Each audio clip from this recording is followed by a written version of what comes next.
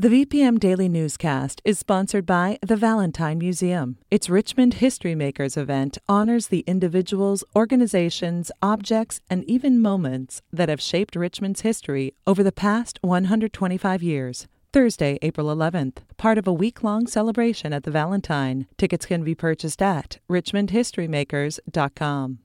I'm Benjamin Dolly, and this is the VPM Daily Newscast. Virginia is the largest harvester of menhaden fish along the Atlantic coast. Today, regulators are expected to approve a plan for managing their population. As Whitney Evans reports, the fish is critical to the Chesapeake Bay's food chain.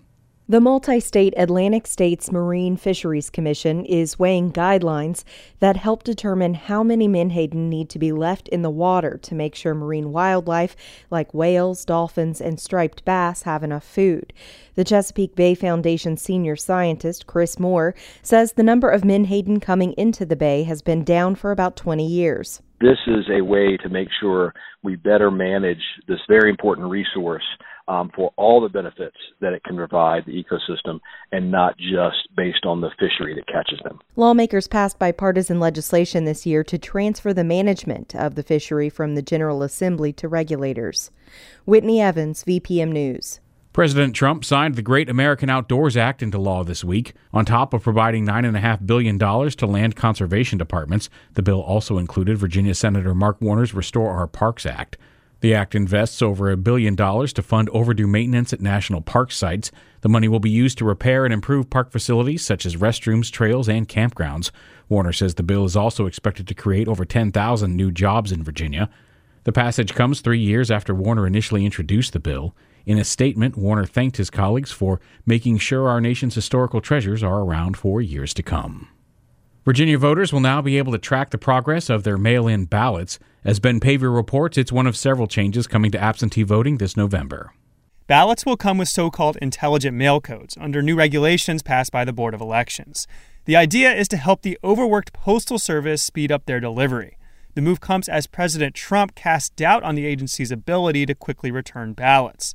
State Elections Commissioner Chris Piper says his department has a strong relationship with the Postal Service. We have been assured over and over again that election mail is a priority for the Postal Service. A new state law allows absentee ballots mailed on November 3rd, Election Day, to still be counted, so long as registrars receive them by noon on November 6th. Still, Piper is encouraging voters to cast mail-in absentee ballots sooner rather than later. Ben Paviour, VPM News. Voters can apply for a mail-in ballot at elections.virginia.gov. They'll be mailed out in late September. Virginia's Superintendent of Public Instruction, James Lane, announced Tuesday that he'll waive next year's school accreditation ratings. The ratings are based on performance during the previous school year, which take into consideration student performance on SOL tests in key subjects like English, math, and science. Instead, schools will be given a rating of accreditation waived, which was also assigned to schools for the last academic year after they went fully virtual. Without SOL scores from the past spring, the State Department of Education says there's insufficient data needed to calculate the accreditation ratings. The University of Virginia announced yesterday that it will be pushing back the start of in-person instruction by 2 weeks in order to ease concerns over the COVID-19 pandemic. Undergraduate classes will still begin online on August 25th, with in-person classes starting on September 8th. Graduate and professional programs will begin as scheduled. Residence halls will open for move-ins several days before in-person classes start in September. A complete move-in schedule will be posted later. The university plans to have another update before the end of the month. VCU is releasing more information for how it plans to reopen later this month amid the coronavirus pandemic. Roberta Roldan has more. The university's return to campus plan, called One VCU, will place strict limits on certain amenities, like a 50% capacity in dining halls, class size limits of 50 students, and two-person occupancy limits in elevators. VCU says tape and signage will also be used to ensure one-way traffic flow and social distancing. Students and staff will be asked to take a survey each day, screening them for COVID-19 symptoms. The fall semester begins on August 17th, and classes will end around Thanksgiving. Roberta Roldan, VPM News. Food services have seen more job losses than any other American industry during the coronavirus pandemic. As Patrick Larson reports, Virginia Senators Mark Warner and Tim Kaine are co-sponsoring a bill that would set aside $120 billion in grants for restaurants across the nation. According to the advocacy group National Restaurant Association, at least 78% of Virginia's food service workers have been laid off or furloughed since March. The Restaurants Act, if passed, would provide funding aimed at helping smaller establishments stay open and eventually bring their employees back to work. Businesses could use the cash for payroll, rent, and other expenses, including construction of outdoor seating areas. Social distancing restrictions brought on by COVID-19 have had lasting effects on restaurants and could impact their ability to resume normal operations indefinitely. Patrick Larson, VPM News.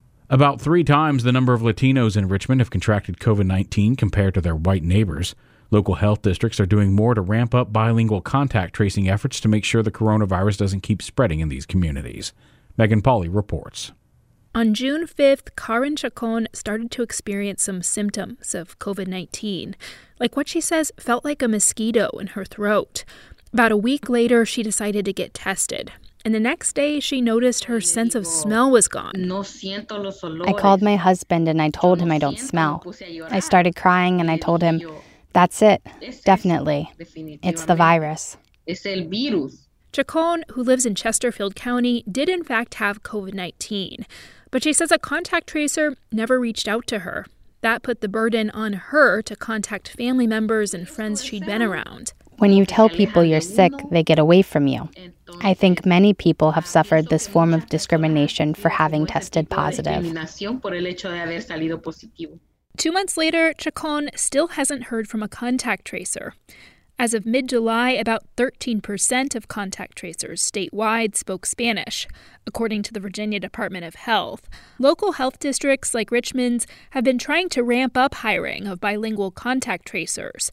Dr. Danny Avula, director of the Richmond and Henrico Health Districts, says that's been a challenge. I think we had a handful of Spanish speakers, some of whom were native Spanish speakers, but some of whom were not. Avula realized just having someone who speaks Spanish isn't enough, because someone who is bilingual isn't necessarily bicultural. There is a difference in someone who has shared the culture and shared the immigrant experience in being able to identify and allay the fears and concerns of the person on the other end of that phone. Agnes Alamo Ramos is one of the people on the other end of the phone. She's a contact tracer for the health district. She has a background in nursing and is from Puerto Rico.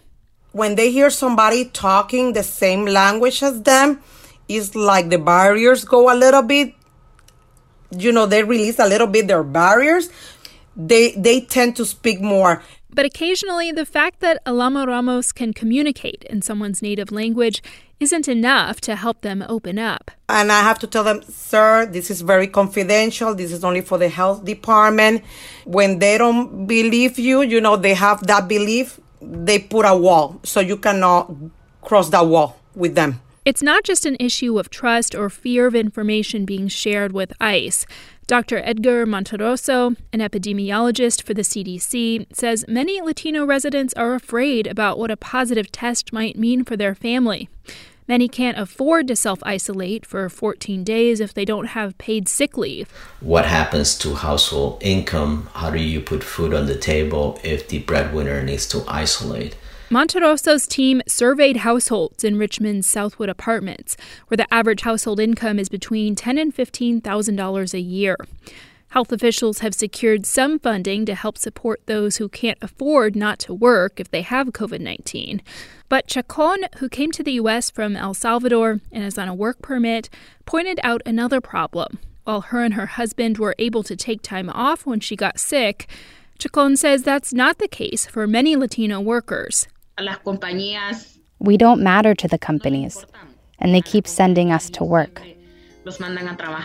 According to the U.S. Bureau of Labor Statistics, 5 out of 6 Latinos work outside the home, many in essential jobs. Megan Pauley, VPM News. All the stories you've heard can be found online at vpm.org/news. This has been the Daily VPM Newscast. VPM.